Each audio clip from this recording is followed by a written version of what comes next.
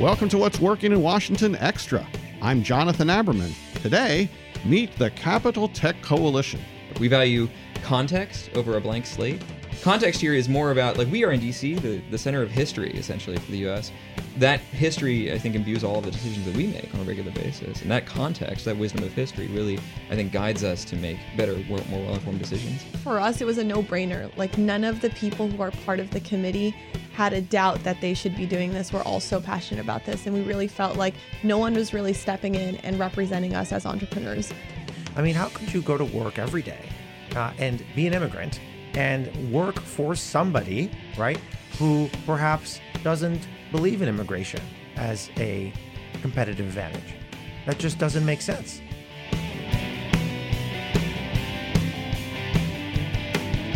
Giving voice to DC area tech community on issues affecting business and our values. That is the call to action of the Capital Tech Coalition. We're joined now by the leaders of this new group that's emerging here in DC Tech, Don Berger, Rosie Khalif, and Josh Schmeida. Guys, thanks a lot for joining us. And, I've learned about this. I've watched it emerge, and I think that for those of us here in the DC region, this is an important step and a big moment for DC Tech. How did this happen? A few people from the community got together probably about January when we started seeing that there were concerns around the travel ban and said, there might be something bigger here and this might impact us. So about 45 leaders, executive leaders, got together and co-signed a letter, open letter to the Trump administration asking for additional review of the travel ban and a call to action asking for an H-1B visa thing related initiatives. And as we got together and everybody sat down and discussed the travel ban, we realized we actually care about more issues than just this travel ban. And this happened informally, right? As I recall, you got a group of people together. There was no particular outcome in mind when you organized this group, right? No, there was really no outcome. It was just a bunch of entrepreneurs getting together and feeling like we had to do something and we had to do some sort of impact, and things were happening that we felt were not in our control. And it's a very scary feeling when you're in the capital of the whole country where all this policy is actually taking place and actually going through. And so you feel a bit different than probably entrepreneurs feel in other cities where you feel like you really should take an action more than the next person. And so we got together and, we felt like we had to do something, and that's kind of where it came to be. It's funny, every time we have a team meeting at social tables where our office is literally 2 blocks from the White House, I kind of look at the team and I'm like, what a week it's been. Not for us, but for everybody else. And we're so close to the epicenter of it all. We all are. Each one of our companies are. The steering committee is 7 different individuals who lead different organizations, and we all are. We're from a stone's throw away from the White House. So not only is this stuff happening, but it's happening right here. What's interesting to me is that the businesses that you have are located in DC, but you're not government contractors, you're not involved in government, but yet what the government's doing caused you to act. Josh, why did you get involved in this?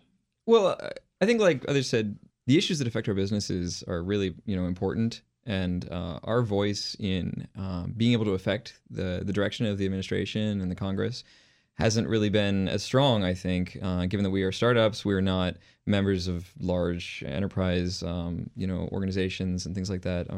Those organizations are just tailored towards different needs, and being relatively small companies not involved in working with the government directly, we have a different, ability to get our voice out there. And that's what I'm really excited about with this group, is that we are able to speak, I think, powerfully on the issues that really matter to us and our businesses. And I think work together to have a better outcome for all business, especially in DC. How many entrepreneurs are involved in this group right now, Don? So the steering committee is 7. The initial kickoff letter had 45 group members, signatories. I anticipate that so the next step is to actually collect the membership, and I anticipate we'll get probably about 40 members off the bat within that immediate network. And I can see it growing probably about 100 by the end of the year, if I had to estimate 100. And the general parameters are, it's either an agency or a startup, a technology company. And the general profile is about, I would say, roughly 200 employees or less. We have some more. We have a couple of 2-woman shops but for the most part, it's between 2 and 200. And what I think is really unique about that is that our workforces are actually predominantly millennial. And what research tells us, that millennials are making employment choices based off of the congruency between their own personal values and the values of their organizations. So they're not going to go work for an organization with leadership that they don't feel aligned with from an advocacy perspective. So what ties the Capital Tech Coalition together? This isn't another trade group or a lobby group. What are the core values? What are you guys trying to accomplish by coming together? Yeah, I can speak to that. Our values, I mean, we actually debated this heavily, how to best express our values, because those really are what do bring us together is, like Don said, actually it was funny, Don was saying agencies. I imagine a lot of listeners are thinking like government agencies, not, and I think that just underscores the difference in the language, I think, that happens between like the government, like that is DC, like the government center that is DC, and I think the business center that is DC. And I think that kind of natural language just kind of speaks to this. So like some of the values that we really came together on were that we value diversity over exclusivity. And one thing I should note here is that the way that we expressed these is not to say that the other is bad or not good. Those are too easy to say. Like we like, sunlight versus darkness, whatever. It's more about what do we choose what actually really means something to us. And so exclusivity in this case can mean a lot of things to a lot of people, but we value diversity. We value innovation over certainty. And I think that speaks to a lot of our businesses and taking that leap of creating a startup. We value context over a blank slate. Context here is more about, like, we are in DC, the center of history, essentially, for the U.S.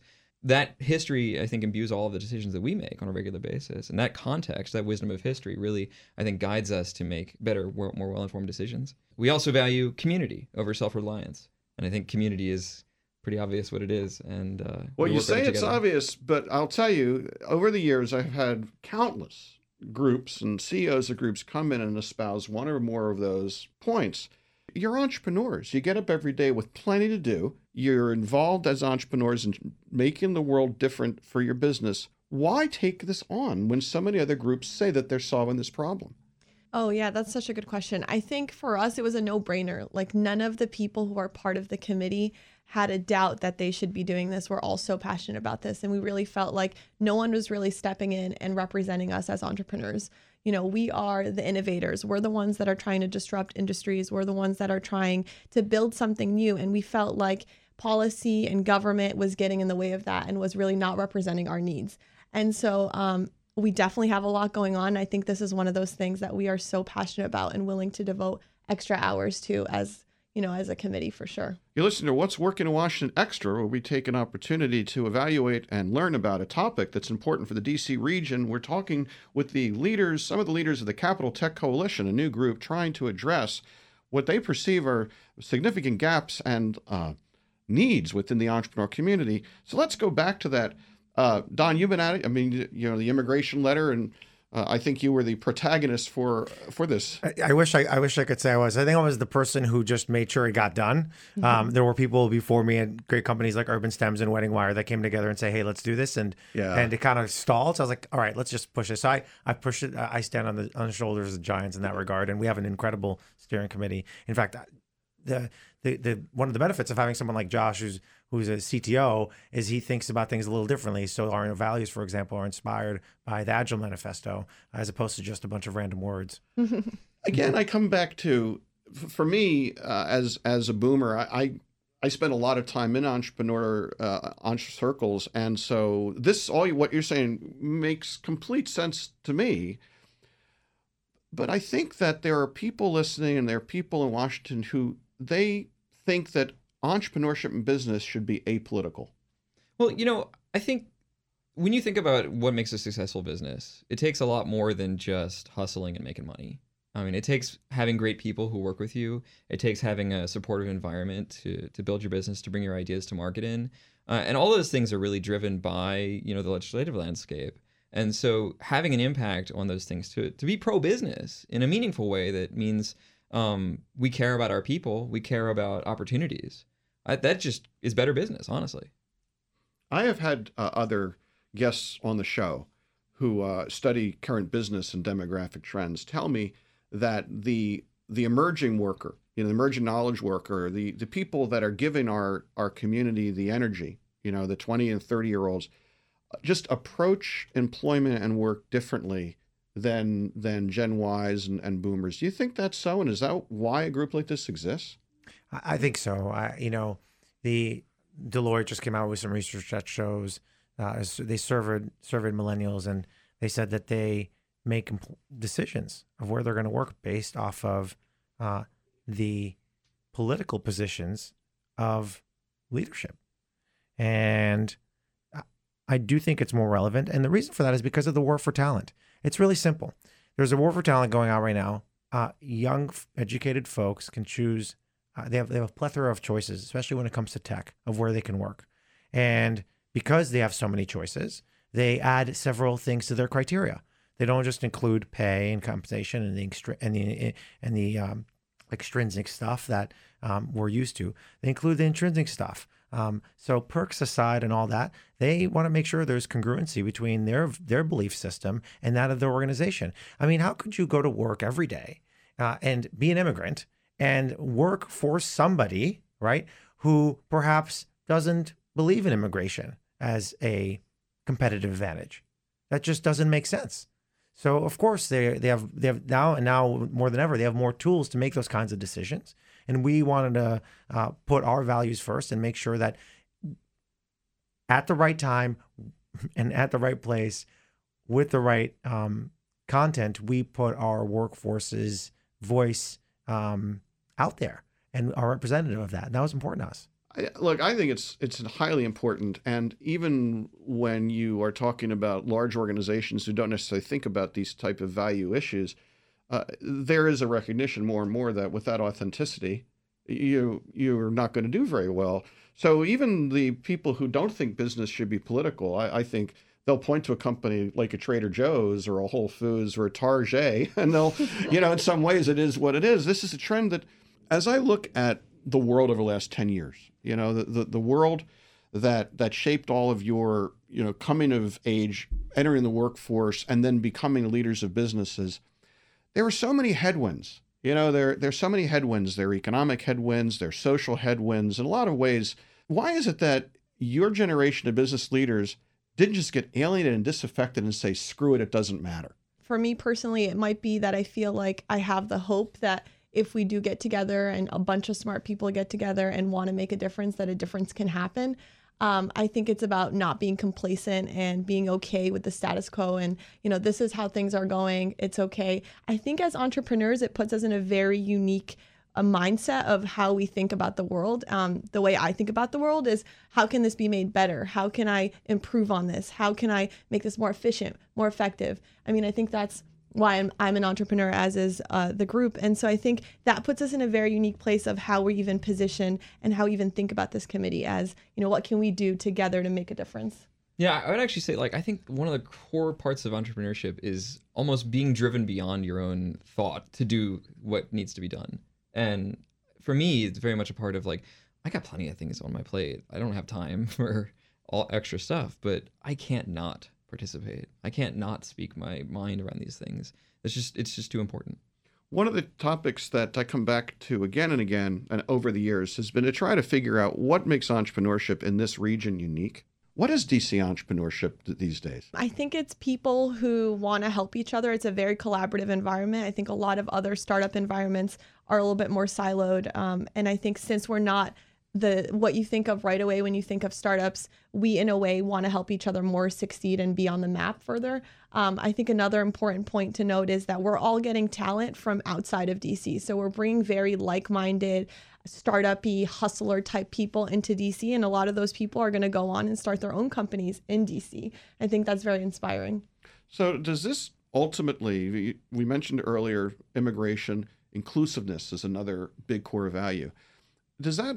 Will that ultimately drive your group towards issues like education, skills development, and how do you find a way to influence those parts of our community from the standpoint of being entrepreneurs and business people? So I think step one is, first of all, making sure that we align on the issues that are important. The other day when as I've been more involved with this stuff, one of my employees asked a question in our town hall anonymously. It seems like Social Tables is aligning politically. And I don't want to be involved with that. And my response was, this is not politics, this is advocacy. And I think that's a key difference. And I want to make sure that the audience understands that, because we're not going in there and supporting a candidate. We're not going in there and making contributions, at least not yet. What we are doing is we are taking a stance on an issue that we think is important for our businesses and for the place we live and for the country we love. And that's why we're doing it. So step 1 is identify the issue. Step 2 is take a position on it. Step 3 is maybe mobilize an action and hope for the best. If I want to know more, or if I want to be involved, we have a website, capitaltechcoalition.com. So you can go in there and check out our mission statement, our values. You can get in contact with us through that. Well, I want to thank Don Berger, Rosie Califf, and Josh Maida for taking the time to educate us on Capital Tech Coalition. You know, guys, I think that you're a great example of what makes DC Tech work and what makes it unique. We'll have you on again, I'm sure. Thank you. Thank you. Thanks.